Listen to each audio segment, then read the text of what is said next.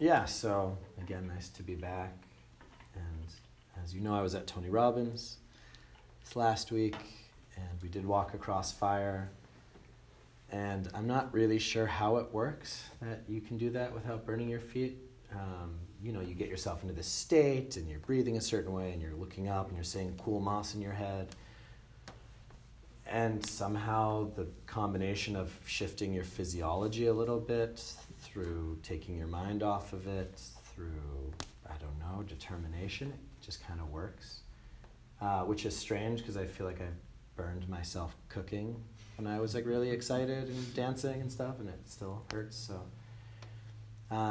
but it was this really kind of amazing and beautiful example of the power of the mind. Right? The power of what we put our mind to, how it works, and how it even shifts our body and things as elemental as you don't get burned by fire, right? Which is just crazy to think about, and that's the whole point, I guess, is just this really basic belief that fire burns. It's not even a belief, it's a fact, but somehow you can walk in the middle of it and you don't get burned. So I feel like that really set the pace for the whole kind of time that I was there. And, we're with 9,000 people in a stadium, and everyone's dancing and screaming, but then going through these processes and learning all these different things. And a lot of it I was able to apply directly to my meditation practice, some of it just to my life in general. And that's also something that I'm going to be working on, finding how to integrate more. I feel like the stuff that I learned from him, it's a really great complementary piece to the stuff that I learned in the monastery. I feel like the monastery is more just about the mind itself, working just directly with the mind. Whereas the stuff I learned from him, it was almost the mind in the world, how to kind of excel, how to be outstanding in the world, how to achieve the highest potential for yourself in this life. One of the things that I found was really helpful, just as an understanding, is he was talking about neuroassociative conditioning. All right, neuroassociative conditioning. And really simply said, that's what do we associate with pleasure and what do we associate with pain? Yeah, so what are the associations that we're making to things in our life? Whether that's to people, whether that's to activities, behavioral traits that we have. And the things that we associate pleasure and happiness to, those are the things that we'll do more of. And the things that we associate pain or discomfort or stress to, those are the things that we'll not want to do or dread or do less of. So with meditation specifically, I've really seen that this is actually what the Buddha talks about quite a bit. A big part of the Buddha's teaching is he kind of came out and he said, a lot of the things that you guys think are pleasure are not actually pleasure. And a lot of the things that you think are pain are not really pain. And because we have the wrong understanding of pleasure and pain, of suffering and happiness, we're constantly going in the wrong direction and getting more of the thing we don't want. And when you start looking more closely, more deeply, and even sometimes more fully at your life, you can kind of see how there's behaviors that you do that, although maybe they feel good or they're comfortable, like being in neutral you're talking about, right? This kind of state of just being relaxed and laissez-faire and everything's like, not really here, not really there. It has a sense of comfort. It's comfortable, right? It's like pleasant in some way. But it's also kind of like depression a little bit, right? There's no real emotional kind of things going on. There's no passion, there's no excitement, there's no interest, there's no joy. There's kind of a whole palette of emotional states that are missing from that. And it's something that, it's easy to get into because it seems comfortable and pleasurable. But if you actually step back, you see, like, in neutral, right? We're not getting anywhere. And what do I really want with my life? Do I want to get somewhere or not? Do I want to just idle until I get to the grave? Or do I want to really fully be here in this life and use my time wisely and fully? And starting to shift that understanding, starting to look at things in a different way. And this is also, if you take it to the next level of meditation, oftentimes when I talk about feeling the breath and I say try to feel that the breath is pleasurable, that this present moment is pleasurable, when something is pleasurable, the mind is drawn towards it, is drawn into it, it goes deeply into it. If the mind feels something is painful or displeasurable, the mind has aversion to it. So a lot of us have aversion to the present moment. We have aversion to just being here. That's why we're always doing something. We have to do something. A lot of people don't meditate because there's an aversion to just being here. They'd rather be doing something.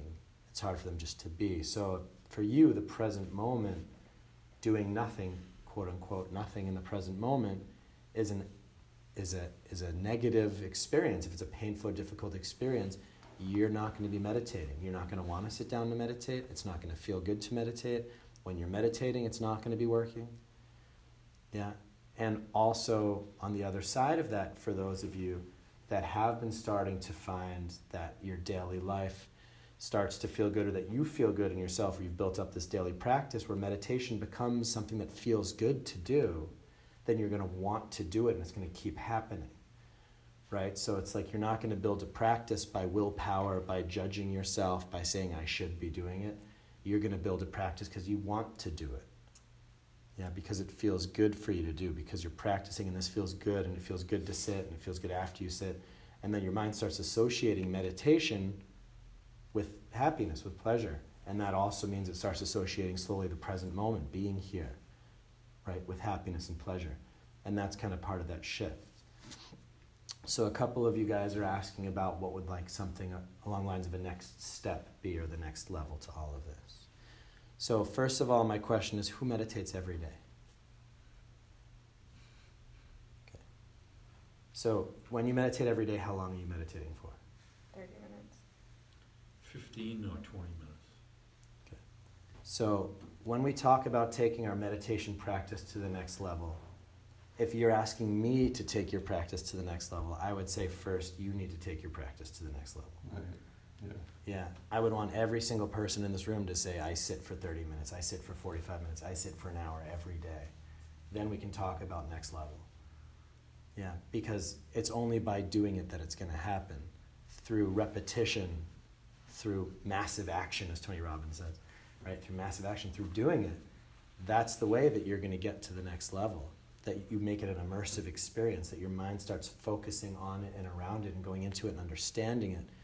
This is what the Buddha talked about, right? Through concentration, we get wisdom. Through bringing your mind fully into a task, can you see it and understand it?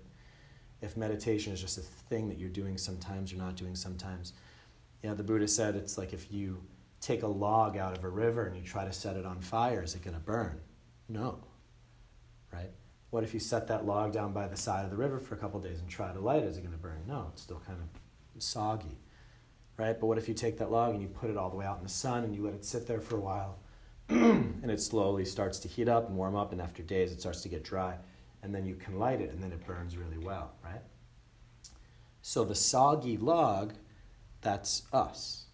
That's us living in the world, right? Talking to people, doing things, being busy, listening to music, watching TV. Right, having this full, busy mind of doing, being immersed in the world of the senses, right? Deeply immersed in the sensory world. That when you sit down to meditate, you'll kind of start to get there, but all the other kind of thoughts and feelings and emotions, right? The things happening in our life, they're coming up in our meditation. And, you know, I didn't go to a monastery for 8 years for nothing, you know? Like going to a monastery, that's kind of what that's about, is that you're taking yourself out of that world and you're letting yourself dry out. And after 8 years, I could say my meditation practice was amazing.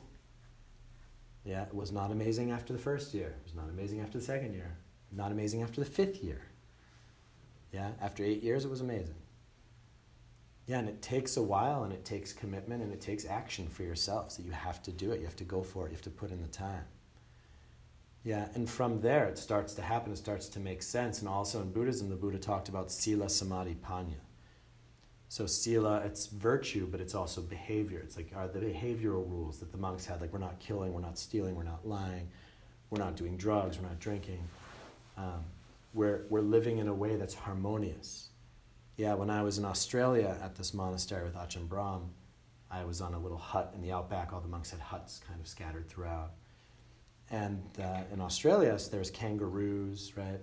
And there's parrots, and there's all these different animals kind of around.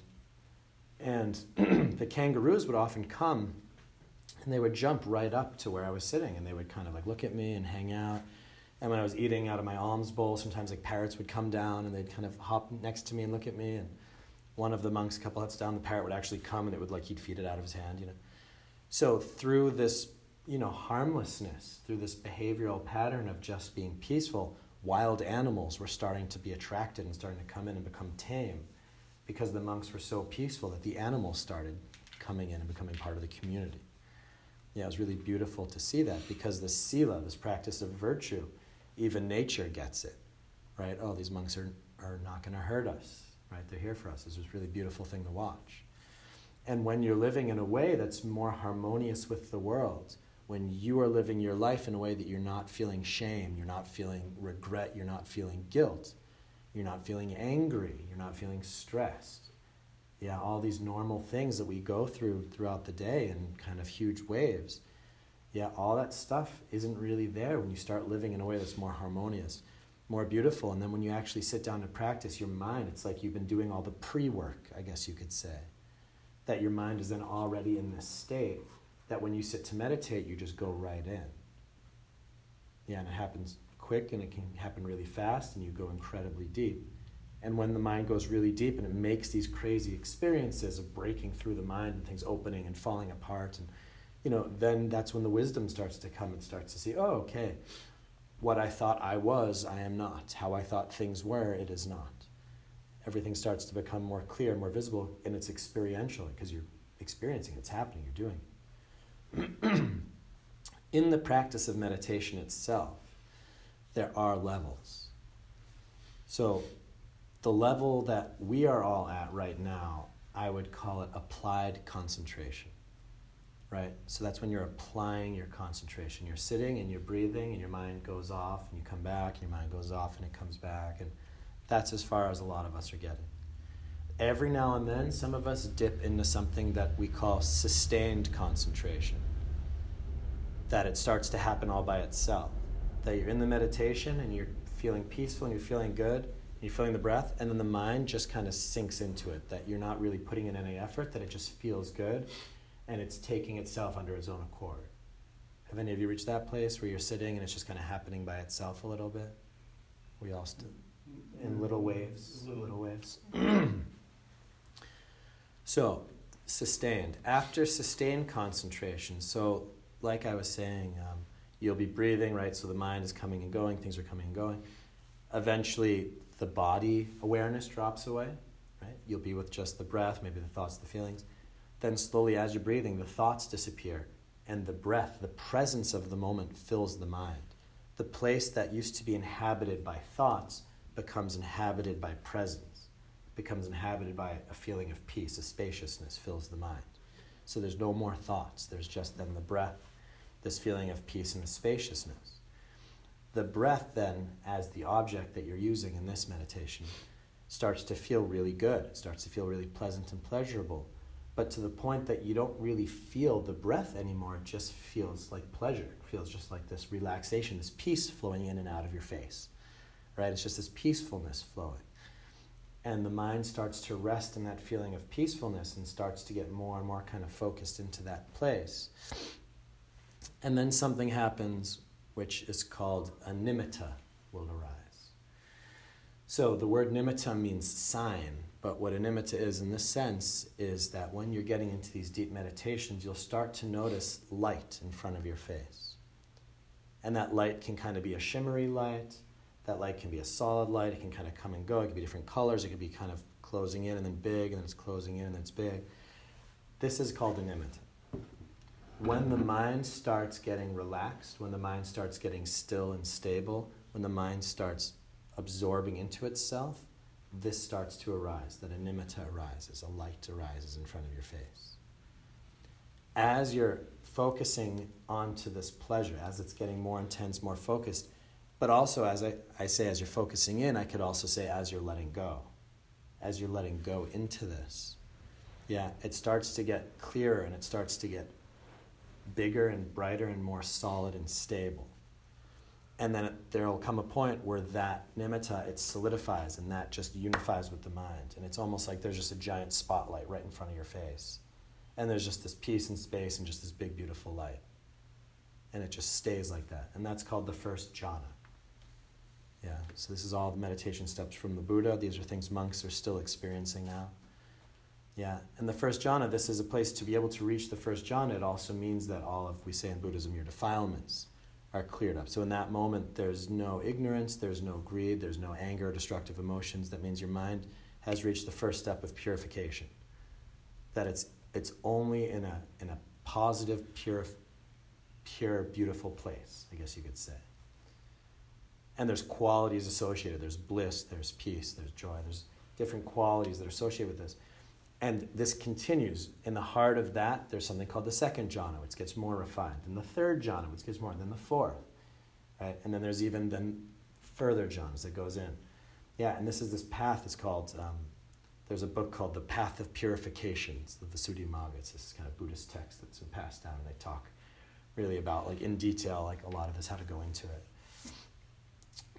But it's a practice of purifying the mind, but the mind is absorbing deeper and deeper and deeper into itself, and there are actual steps, there are actual stages, there are things to be experienced that are still being experienced by people, things that I myself have experienced. Yeah. And that's when the mind is on fire, right? That's when your wet, soggy log is now a log on fire. Yeah, and then once you're in the fourth jhana, they say this is actually when the mind really breaks through. A lot of people say that that's when if you get superpowers or things, like you have telepathy, or you can see past lives and all these kinds of crazy things, that starts to happen then when you break through. And then there's also after that some more jhanas. They're called the immaterial jhanas, which is like a state of neither perception nor non-perception and things like this, right? Very like lofty sounding things. And when the Buddha died, he actually went into meditation, and he went through all the jhanas, and then he came back, and then he died in the fourth jhana, they say. Yeah, and then these are just states of purification, and also in Buddhism, there's different realms, right? There's this realm, there's the realms of deities, there's heavenly realms, so there's different realms of rebirth that you could go to. And if you die in one of the jhanas, you go to the heavenly realms. And the realms are kind of associated with the different jhanas to go in. So that's kind of like the Buddhist context of these states as well, right? These different higher states of practice. So these are things that I don't talk about usually because I don't necessarily find them helpful in these contexts. When you're sitting with a group of monks who are like on retreat and they're meditating for months or years, then you go into this because these are things that start to happen, right? We're still at mostly applied concentration, if even meditating at all. Right? So there are next steps, there are levels, and amazing, amazing things happen in those levels.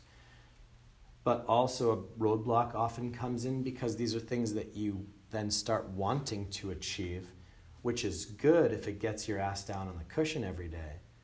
But it's not helpful if you're sitting there trying to get into the state that you're not in, right? Because as we've said, that's the basis of all of our suffering anyway, is wanting something to be here that's not here. Just that wanting, that actually causes a lot of our difficulties and a lot of our problems. So it's good to know about these states, to know that there are things out there that if you're sitting in meditation, suddenly like this light comes in, you go, oh my God, not to be afraid of it, to really go for it. Feel that pleasure, that bliss, that beauty in those states. But I know many monks that I've talked to, or nuns as well, when they practice these, knowing that these states exist, get in the way of their practice. One more thing to judge themselves about. One more thing to say, oh, I'm not really doing that good. One more thing to be sitting there and trying to get this thing, like squeezing, like squeezing blood out of a rock or something, like trying to squeeze peace out of their breath, and it doesn't work, right? Because it's about letting things go, letting things be. One of the steps into that state, into those places, the things that I've been teaching you guys, although it seems very simple, this just relaxing through the body, feeling the ground, feeling the space around you, feeling the breath, there's a method to my madness, I guess I could say. That although what I teach is incredibly simple, there's a very specific reason that I teach it the way that I teach it and how I teach it. And then I'm trying to build in certain emotional and mental states and factors with our practice. Because I spent time with a Burmese monk called the Pa-Auk Sayadaw, who many consider an enlightened master, and I would say that he probably is. His monastery is in Burma, and they're in the jungles of Burma, super, super hot. They go on alms rounds. His students, to pass his training, you have to have mastered all of the jhanas. You have to be able to recall your past lives. Like, to pass his training, you are on the doorstep of enlightenment. To pass his training. So for him to be able to take people there, it means that he's already there. He came to our monastery in Germany for a month to do a retreat. And I was able to be his attendant sometimes and also to sit in while he did his interviews with all of the retreat attendees. So I was able to sit there and just listen to people's questions. What happens when you do this? What is this? What is this? And to have him sit there and guide people what to do, how to do it. Probably 95% of the time, the thing he told people was to go back to your breath. Feel your breath. Feel the touching point of the breath. In the Visuddhimagga it says, imagine a guard standing at the door to a castle and there's people walking in and out of the door. And he's sitting watching the people coming in and out. He's not going in around himself, he's just standing at the door watching the streams of people coming in, the streams of people going out. In that same way, watch your breath. You feel the place that the breath is touching the nose, the nostrils, or the upper lip. You stand at attention at that spot, and you feel the air coming in, you feel the air going out. Standing at attention at the place where the breath is touching the nose. This is the way that he would teach. And I had many people in that interview that I heard were struggling, and I also had many people in that interview that had maybe never meditated before, were actually getting into the jhanas. Yeah. And I also heard people that have been meditating for like 30, 40 years. One of the guys there, he was like the head of some German meditation society thing. And I heard one day the interview, and he's like, oh, I was struggling in this and this. And the Sayadaw just said to him, feel the breath, go back to the breath, go back to the breath. And then the next day he comes in and he just sits there and he says, I just had the most profound meditation I've ever had in my life. And the Sayadaw was like, yes, good, keep going. You know. So the problem with the way that he was teaching was that he gave no pre-steps to that. So it was all these people coming from their daily lives, people just coming from wherever. And he's saying, follow the breath, feel the breath as the first step. And I tried that myself. I know many monks and nuns that went to Burma and stuff like this to try that. And they struggled immensely. Why? Because they think that the breath is this thing to get something from. They're pushing themselves, they're forcing themselves. The breath, it's like a duty, it's like, you know, it's like this should, it's with force. It's a push. And when I went to see this teacher, Ajahn Brahm, and that's when my meditation practice really took off in Australia, is that he said almost the exact opposite. He said, yeah, that's the way to go, but to get to the place where you're feeling the breath, that breath has to feel good. This has to feel good. The Buddha said the practice has to feel good. Yeah, it has to bring you joy. It has to feel nice, right? You're happy to be doing it. The breath feels good. He calls it the beautiful breath. Yeah, and if your breath isn't beautiful yet, he says, shine it. Shine the breath, right? Really feel how good it is. Yeah. Then I went to see Thich Nhat Hanh. I saw what his community does. Thich Nhat Hanh's community, they practice sitting. Not sitting meditation, just sitting. How do I sit? How do I walk? How do I eat? How do I talk? Breathing in, I smile. That their community was all about bringing and building this peace, this contentment, this happiness, this joy, this beauty in their daily lives. Right? So step one, bring that joy, that beauty, the sila, the virtue into your daily lives. That's what Thich Nhat Hanh's community was doing. Then I went step two, Ajahn Brahm. Now that you're feeling good, now that you're feeling happy, joyful, inspired, peaceful, more content, then it feels good to breathe. You're happy to breathe. It feels good to connect to the breath and to be in that place. Awesome. Yeah. Now you're already getting into sustained concentration. Step three, go to Sayadaw training, where now you can go deep and explore all the different jhanas and see what's going on in there. So all these different teachers that I went to, and you know, when I was at Tony Robbins, I saw that he'd go and talk to Bill Gates, and he'll go and talk to Tom Brady, and he'll go and talk to all the people who are the best in their fields doing what they're doing, and he picks their brains and he tries to see how do they do it and what have they learned and what can he apply and what can he learn from them. And as he was talking, I was like, this is actually exactly what I did over my 10 years, in my spiritual journey out of this place, is that I was out meeting all these different masters, these different teachers, these different communities, and I was talking to them and listening to them and practicing with them and seeing what do they offer, where are they, how are they doing it. And after all that time, I've put together a system that brings you from the beginning of that to the end of that.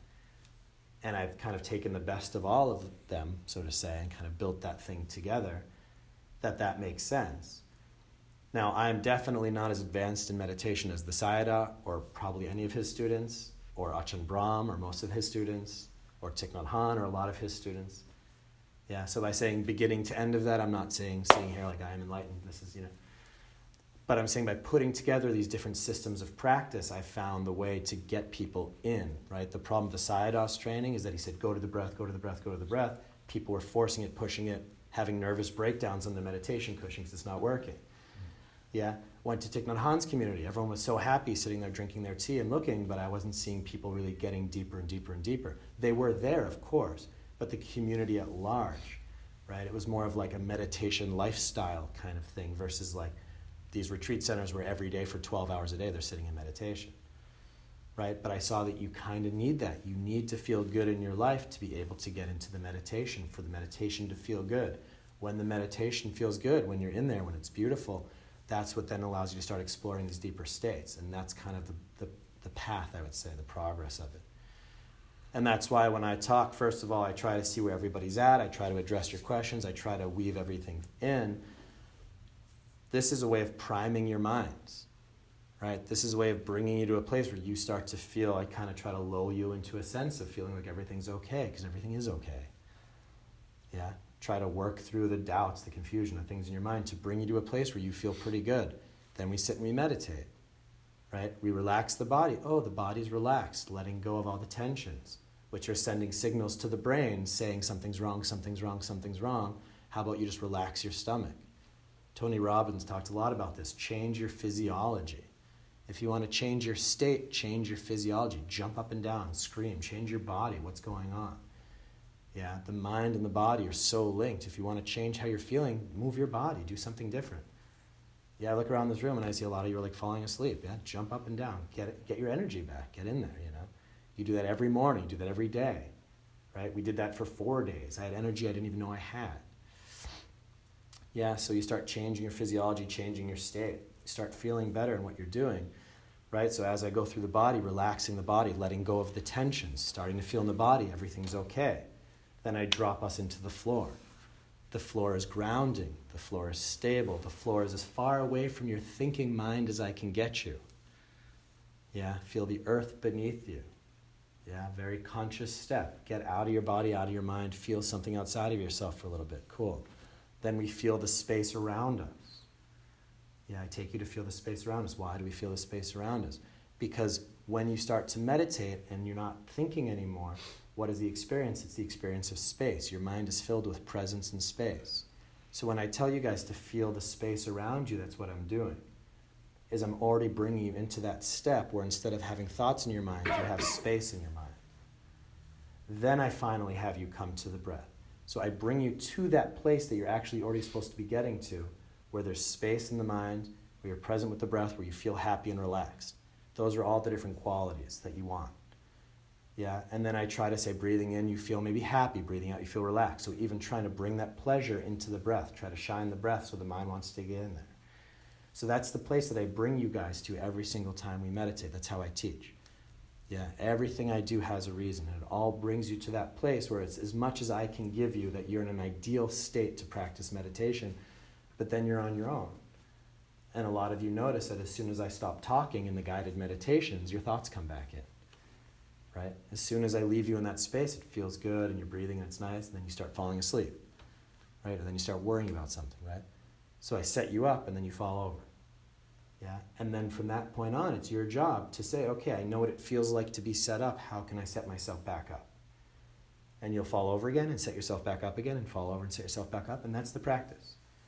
is that again and again through repetition, through familiarization, you bring yourself to that place of balance, that place of space and breath and peace, and it feels good just to sit here and do nothing, and it's okay, and I can let go and just be and be present. And just by getting yourself in that zone again and again and again and again, eventually you're going to drop into a deeper state, and you're going to say, holy shit, there's something about beyond that. Yeah, you're going to make a new experience. There's going to be a new dimension that opens up. Wow. And now you know that's there, and now you'll be practicing, and then sometimes you'll slip into that next dimension, sometimes not, but you know it's there. And then hopefully if you practice enough, that new dimension you found becomes the norm for you. And then you practice that for a while, and then what's going to happen? Boom, you're going to slip into a deeper spot. Whoa, keeps going. Yeah, and then that's it, and that's what your practice becomes. It's actually super freaking exciting. Yeah. When I was at the monastery in Australia, and I was on this 3-month retreat, and it was just every day meditating so much, but I was getting to these amazing states where, I could just sit and smile and just think of anything happy, and my entire mind and body would just become blissful and joyful. I'd be sitting up through the night, and everything would just start collapsing in on itself, and there'd be no more sense of duality or my body or me and the outside. It would all just become this openness and this presence and this bliss and these amazing. It was scary. Some nights I'd wake up and I'd have these crazy experiences, and one night actually had to go through the kind of outback to this other monk's hut. Midnight, knocked on his door, and I was just crying, and I was just like, I need a hug. And he's like, oh, your practice is getting good, huh? Because that's what the teachers say. They're like, if you haven't cried, if you haven't been terrified, you're not doing it right. Because eventually it starts breaking down your ego, it starts breaking down your reality on such deep levels, you think you're dying. You think you're having a heart attack, you think something's going on. Yeah, you think you're dying because everything you've ever known is breaking, it's falling away. Your entire sense of reality that you've had since the day you were born starts to shift before your eyes. And it's so scary because you have no idea what's happening. Your sense of self, your identity, has no place anymore in that whole thing. Yeah, but also within that, when you keep going, it's these immense states of bliss and peace and happiness and contentment. And it was hard for me to leave the monastery just for this one thing, is because I really made that experience that true happiness is not to be found any place outside of your own mind. That there is not a single thing you could experience. That you could have like the best meal, go see the best movie, see the most beautiful sunset, go home and have the best sex you've ever had, have this like amazing day and night of like all the best things that you've ever had in your life, and it still does not come close to how it feels to get into those states of meditation. That to have the entire mind absorbed in bliss doesn't even come close. Yeah, and that's out there, and that's real. And that's something that's within each of us. That's the whole namaste, right? I recognize the divine in you. I recognize the possibility in every single person. We all have the same mind. There would be no Buddha if that wasn't the case. That's the Buddha's teaching, that you all have the possibility to get there, but you have to do it. Yeah, I can show you the way, but you have to walk it. And it's as simple as that, and it's just the amount of practice we do. And if you guys want like the next level, so to say, I personally, for the next couple classes, would be happy to say, look, let's just come in here and let's just sit for an hour. Let's sit for an hour and a half. I don't even have to talk. We'll just come, ring the bell, and sit. Practice, see what happens. Yeah, because at the end of the day, that's all that it's going to be. I like being here. I like talking to you. I feel that there's helpful information. I feel that I'm able to put your minds in a good direction. This is what my teachers before me did. Yeah, they say it's like you feel like you're like a wilted plant a little bit in your practice, and the teacher comes, and then they feel like you water the plant, you're rejuvenated, and you're ready to go, and they fill you back up with kind of enthusiasm and inspiration and courage, and then you go back into it, and then you wilt again, and then they come back, and it kind of keeps happening until you make your own experiences, and then that starts to fuel you. But until you've made your own experiences, you rely on that external support and encouragement to keep going. That's the definition of Sangha. We're also here to kind of carry this together. So I can do this, I can talk to you, I can sit with you, but also if you're not sitting outside of this class regularly, if you're not really putting in your effort and giving it all you've got, and that's fine, you don't have to if you don't want to, I don't care, it's up to you. But if you really want to see where this path can go, if you want the results, if you want to see how it works, that's what it's going to take. To learn a new language, you have to immerse your mind in that. You have to go to that country. I had to go to Germany, and then I learned German just by being there. I didn't learn it officially, it just happened. Yeah, if you want to learn anything, you have to immerse yourself in it. That's why we actually have that meditation retreat coming up with William also, right? That people can have a more immersive experience with this. Yeah, which is going to be great, but I'm telling you, you need to be doing it in your daily life. You need to build it into your lifestyle if you want it. Yeah, and if you want it, right? If you don't want it, that's fine. If you don't want it, that's fine. If those states sound amazing and that'd be cool, but you just don't feel like that's for you or whatever, I would say that's fine. Because also the great thing about meditation is that even if you just sat in meditation once in your entire life, I would say that is beneficial, right? Or even if you just sit once a week, or even just sit in this room, I would still say you're doing yourself a great favor. Every time you sit down to meditate, you can give yourself a pat on the back, because there's a lot of things you could be doing in that moment that are much worse for you. Yeah, and depending on how your practice is going, it could potentially be the absolute best thing you could do for yourself. And if you believe in this whole thing about rebirth and lifetimes and stuff, then if you imagine, countless lifetimes before this, you could say that this is maybe the best thing that you've done in billions of years, is to sit and breathe and meditate. And I really love it also because it's one of the nuns that came back from Burma, we were talking, and she said, yeah, meditation, it's brainwashing. And I was like, what? How do you mean brainwashing? And she's like, yeah, it's all the stuff that you're worrying about, all the different stuff, it comes up into your mind. All that stuff that's been in the back, it comes up and you have a chance to look at it. You have a chance to work with it, and then you can release it. It's like you're literally washing out your mind. You're washing all the garbage, the gunk. That if you just meditate, all the stuff comes up and it comes out, and you leave feeling peaceful. It's like taking a shower. Yeah, you could take a shower. If you only took a shower once in your life, I would say, well, at least you took a shower once. Cleaned yourself off that one time. Yeah. If you take a shower once a week in this room with us, I'd say, well, you'll be clean a little bit. Yeah. But if you showered every day, it'd be I'm sure your husbands or wives or kids will thank you because you don't smell as bad. And it's the same principle. It's kind of just how much you do it is the benefit you'll get. The more you put into it, the more you'll understand it, the more clearly you see it, the more it becomes a part of you. The more you'll start to learn and grow in the practice. Yeah, and that's really on you. I can do my part in the basement of the church telling you how to put it. Ultimately, you go home into your lives, and you have to figure out what that means, what that looks like. Yeah, and there's ways to do it. There's apps for it. You could set an alarm every day for a certain time. You could look at your life. When does it make sense for you? Get a bit of a morning routine. Everybody has 10 minutes. Everybody has 30 minutes. Probably everyone has an hour every day that you're not actually doing something.